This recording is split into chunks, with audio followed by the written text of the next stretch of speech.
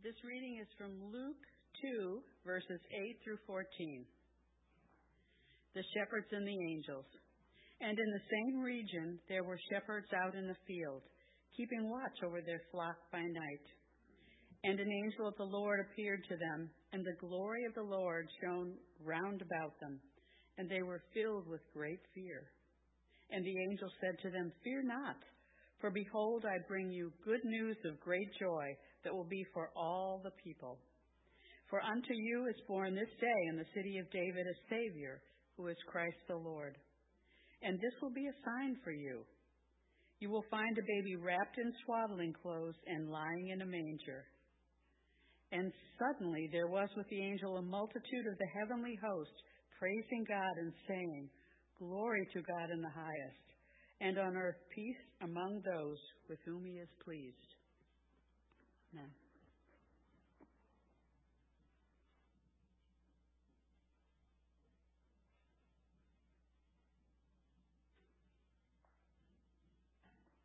Friends, how often have you purchased a product that promised to revolutionize your life?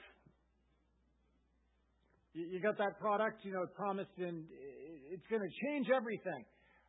And then you get it home, and it overpromised and underdelivered. The only thing that was really revolutionized was your level of irritation with the product and the promises that it made and how it just failed to live up to those promises.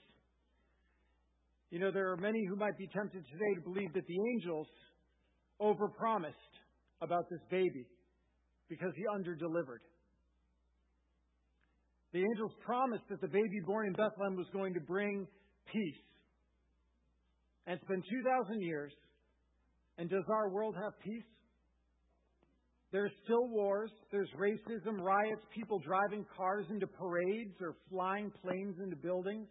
There's school shootings, sex trafficking, cover-ups, slavery, oppression, depression, anxiety, suicide. Our civil discussions are anything but civil. We cancel, we call out, we castigate, we conflagrate, we retaliate, eye for an eye, reparations, accusations, infuriation. Where's the peace? Where's the peace? Did the angels overpromise and this baby underdeliver? Never mind our world, do you have peace? Fear of poverty, insecurity, infection, accident, or government overreach haunting many daily. Cancer, COVID, the common cold threaten to sicken and sometimes even kill us, even as we just heard about. Children are born unhealthy. Accidents unsettle us. Relationships go unreconciled. Addiction chains, dishonesty stains, abuse pains. Marriages dissolve. We lack resolve. We face problems we're powerless to solve. Where's our peace? Where's our peace? Right before the sermon this morning, we sang, "And in despair I bowed my head. There is no peace on earth," I said, "for hate is strong and mocks the song of peace on earth, goodwill to men." These words were penned by American poet Henry Wadsworth Longfellow. He wrote these words the Christmas of either 1863 or 1864, and he wrote it in the middle of the bloodiest war in American history, the Civil War. In 1861, Longfellow had tragically lost his wife when her dress caught fire in their home, and Longfellow burned himself so severely trying to save her that he was unable eventually to go to her funeral. In 1863, although he had forbidden him, his son Charles ran away to join the Union Army, only to be severely wounded in battle and returned home injured. So into the midst of the global and the personal suffering and strife, Longfellow wrote a poem, Christmas Bells, which became the carol that we sang today. Longfellow's poem opens with the ringing of the bells on Christmas Day, and they're a merry reminder of the promise, peace on earth, goodwill towards men. But we hear Longfellow wonder in the carol what many people wonder today. Do the bells and the angels overpromise and the baby underdeliver? Because the bells ring, the angels announce peace, but where is the peace? And we reach the depth of the lament in verse 3. There is no peace on earth, I said. there is no peace on earth. And that's why I gave the sermon the same title, There is No Peace on Earth. In fact, I was kind of thrilled yesterday when Alexander McCafferty said to me, he goes, "Wow, I saw your sermon title. That's kind of edgy." You know, edgy actually means tense, nervous, or irritable, and that's how many people feel. Because they feel like there is no peace on earth. And while we know from the rest of the poem that Longfellow eventually came to celebrate the peace announced by the ringing bells and the singing angels, there are many, and maybe even some here right now, and some who are watching online, who their heads are still bowed. And their heart is still filled with the sounds of the mocking song, "There is no peace on earth." Friends, how can the Christmas bells and the angels from heaven be correct? Because they claimed this child has come to bring us peace. And where is our peace? Well, to begin, to understand it, we need to understand the mathematics of peace. We need to understand the mathematics of peace. Now, for those of you that don't like math, don't worry. The mathematics of peace are not complicated. You see, this world tries to teach us the mathematics of peace, and they say that peace is found by a simple equation of subtraction. Subtract the conflict, subtract the suffering, subtract the hardship, subtract the sickness, subtract the sadness, and that will equal peace. So the world teaches us that peace comes by subtraction. So to say that the baby who was born that first Christmas came to give us peace, well, that means he should subtract all of our conflict, all of our suffering, all of our hardship, all of our sickness, all of our sadness, and clearly he has not. Therefore, this is a case of overpromising and under-delivering because there is no peace, at least as described that way, on earth. However, friends, on this, the second Sunday of Advent, the Sunday of peace, as we heard the Watkinson family reading for us as they lit the candle of peace, we need to reconsider the mathematics of peace. You see, first we find that we need to consider, can subtraction alone really bring us peace? Can subtraction alone really bring us peace? Now, it might bring us quiet. You know, when the conflict's gone, when the storm is gone, when the suffering's gone, it might bring us quiet. But friends, does that mean peace? Does quiet necessarily mean peace? I mean, we know it doesn't, especially those of us that are married. Because have you ever had a conflict with your spouse, and eventually that conflict passes, and there's quiet, but there's still no peace? As you sit in separate rooms and stew? The passing of the conflict and the quiet that comes after it doesn't necessarily mean peace. Or the couple that longs for a baby and has suffered infertility and miscarriage, they don't need subtraction. They long for addition to find peace. There's quiet in their home, but there's sure no peace. Or the wife whose husband has died. Or the husband whose wife walked out on him. Or the parents whose prodigal child left and they're not sure when or if she's going to return. Or the teenager who sits alone at the lunch table. There's been painful subtraction, and now there is quiet, but is there peace there?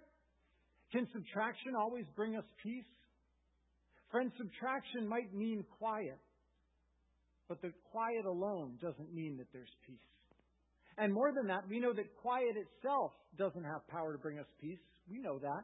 I mean, we've seen people who are there, maybe in the midst of nature, surrounded by tranquility and quietness, but yet we watch them restless and irritable and agitated. There's peace all around them, but there's no peace within them. And in the same way, haven't you seen people in the midst of chaos? In the midst of the hustle and the bustle and the craziness of life, and yet it seems that it doesn't touch them. There's a tranquility that's within them.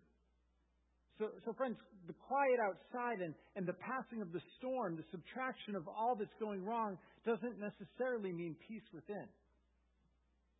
Just as you can have chaos around and still find peace.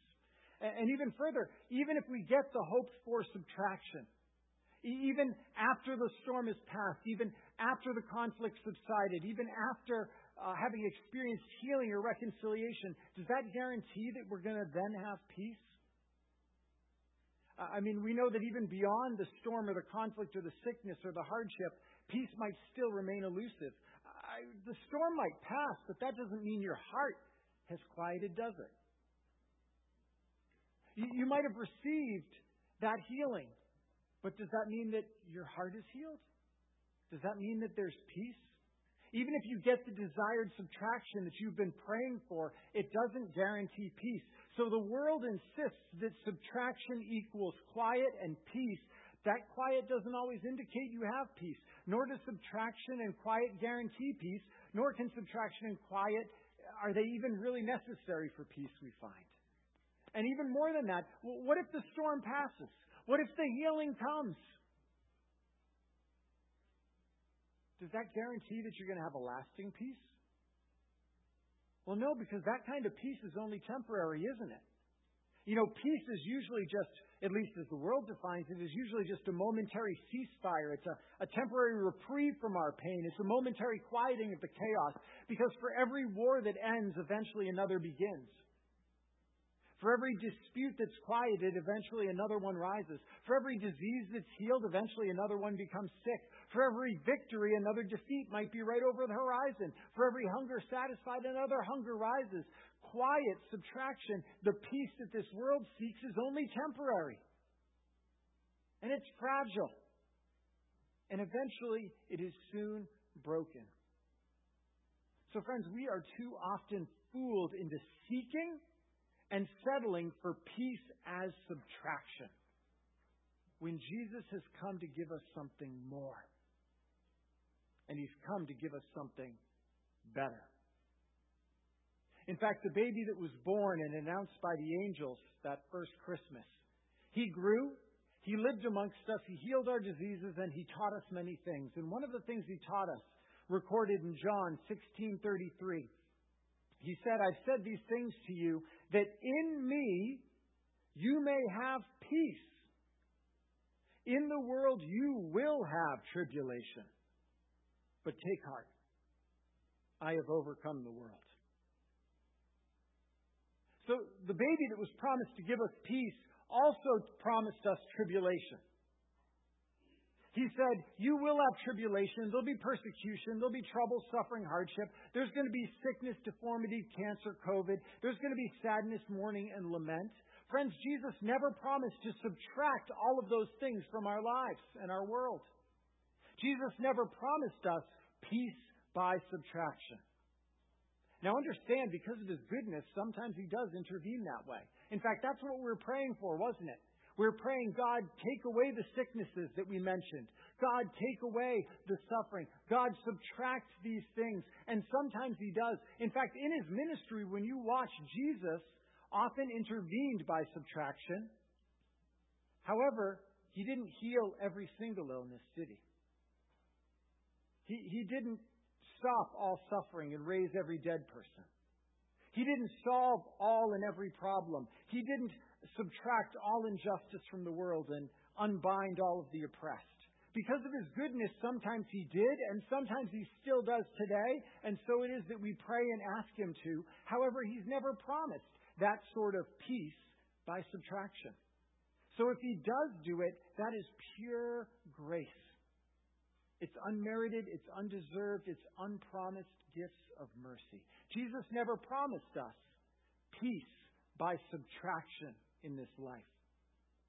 Now, saying that, rest assured, one day there will be that type of peace. Because one day Jesus is going to return, He's going to make all things new, and by the power of the resurrection, He's going to subtract from this world all of the sin and the sickness and the suffering and death itself. And then we're going to have a perfect and eternal peace, and then and only then will it be a perfect peace by subtraction. But He never promised in this world, in this life, that we would have that type of peace. So what is the peace that He offered us? What is the peace that the angels announced? What is the peace that the ringing Christmas bells declare to us? Friends, according to God, the mathematics of peace operates differently than the world teaches us it does. According to God, There's a new math. And Jesus has come to teach us the new math. Jesus never promised us peace by subtraction. He's promised us peace by addition. Peace by addition. As we heard in John 16:33, you will have trouble, but I've overcome the world. Jesus never promised to subtract all sickness, pain, suffering, and death from us in this world, in this life. But He has promised the addition of His presence with us, no matter what we face in this life. So it is as we sang this morning, it is well, through the storm I am held. It is well with my soul.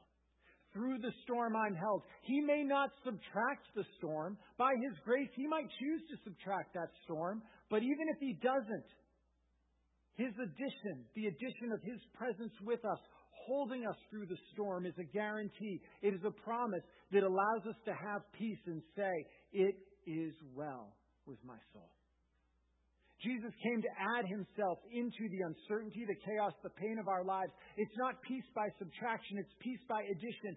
Jesus adds Himself and He holds us fast. He is our peace. And friends, do you see why this is so much better?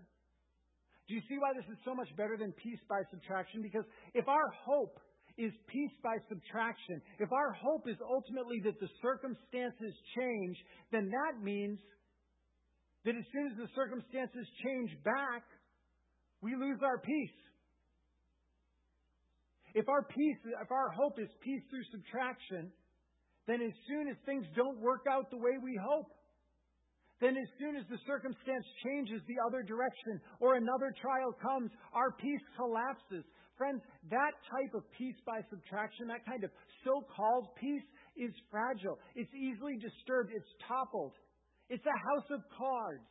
And friends, you can't shelter in a house of cards, can you? The first strong breeze that comes, the first change of circumstance, and your peace collapses around you, and you're left naked and exposed with nothing to protect you. If our peace is dependent upon our circumstance, we have nothing. Friends, true peace is not fragile and flimsy. True peace is sturdy. It's unyielding. It might be shaken, but it is never shattered. We need a peace that's not a house of cards. We need a bomb shelter for our souls. We need peace that's not fragile based upon circumstance. We need a bomb shelter for our souls that is unshakable, so that everything around us can be destroyed. Circumstances can be unpredictable, suffering undeniable, pain unavoidable, loss unimaginable. But we are at peace because we're sheltered, held in the storm, safe in Jesus Christ. He is with us and we are in Him, and He has overcome the world. He has added Himself to the situation as a shelter for our souls so that we might have peace no matter what we face in this life. Friends, our God is described as a shelter, as a refuge. As it says in Psalm 46, God is our refuge and our strength, a very present help in trouble. Therefore, we will not fear, though the earth gives way, though the mountains be moved into the heart of the sea, though its waters roar and foam, though the mountains tremble at its swelling. Friends, peace is a bomb shelter for the soul. Mountains can fall. Waters and storm can rage around us. Sickness may ravage us. Pain may torment us. Suffering may continue. And even death may come. But I'm sheltered in Christ. It is well. It is well with my soul. Because through the storms, I am held. Peace is not found in the subtraction of negative circumstance. Peace is found in the addition of Jesus Christ to any circumstance. Sheltered in Him, we have all we need. And so it is that the Apostle Paul can make his grand statement in Romans chapter 8. He says, who shall separate us from the love of Christ? Shall tribulation, distress, persecution, famine, nakedness, danger, or the sword? As it's written, for your sake we're being killed all the day long. We're regarded as sheep to be slaughtered. No. In all these things, we are more than conquerors through Him who loved us. For I am sure that neither death nor life, nor angels, nor rulers, nor things present, nor things to come, nor powers, nor heights, nor depth, nor anything else in all creation will be able to separate us from the love of God in Christ Jesus our Lord. Jesus is that bomb shelter for our soul. In Christ we are secure no matter the circumstance. Jesus, by His birth and by His life, His death, and His resurrection has brought the unshakable, unbreakable peace of God. Jesus is our peace. Longfellow was correct. There is no peace on earth, so God added peace from heaven. God added peace from heaven. True and lasting peace is found by the addition of Christ, not the subtraction or alteration of circumstance. Only that peace of Christ is the bomb shelter for our soul that we need. And friends, this truth was driven home to me this week. I happened to stumble upon the story of American Baptist missionary family named the Malays, who are currently serving in Togo, Africa. Their most recent blog post, their most recent newsletter, begins with this sentence: "Our daughter is dying." Our daughter is dying. And as I read, I found that in 2018, a tumor was found in the abdomen of their oldest daughter, Arwen. And she was eventually diagnosed with stage 4 neuroblastoma. And it's been 3 years, and the cancer continues to spread in Arwen's 14-year-old body. And she's slowly losing the fight against the disease. And friends, understand this family's cried out to the Lord to subtract the cancer, to change the circumstance. And yet 3 years later, they write in their most recent newsletter, "Our daughter is dying." And in face of that, this is how they conclude: "Don't let the above December tidings cause you to despair. We are sorrowful, yet always rejoicing." 2 Corinthians 6:10. Because remember, death can't ruin Christmas when Christmas has already ruined death. Death can't ruin Christmas when Christmas has ruined death. Friends, the peace that this family possesses, this is no fragile house of cards that's easily toppled by the wind of circumstance. Their peace might be shaken, but it is not shattered, even by the devastation of approaching death. Jesus is the peace that their soul needs. He is a bomb shelter for their souls. Death can't ruin Christmas when Christmas has ruined death, because the Prince of Peace has come.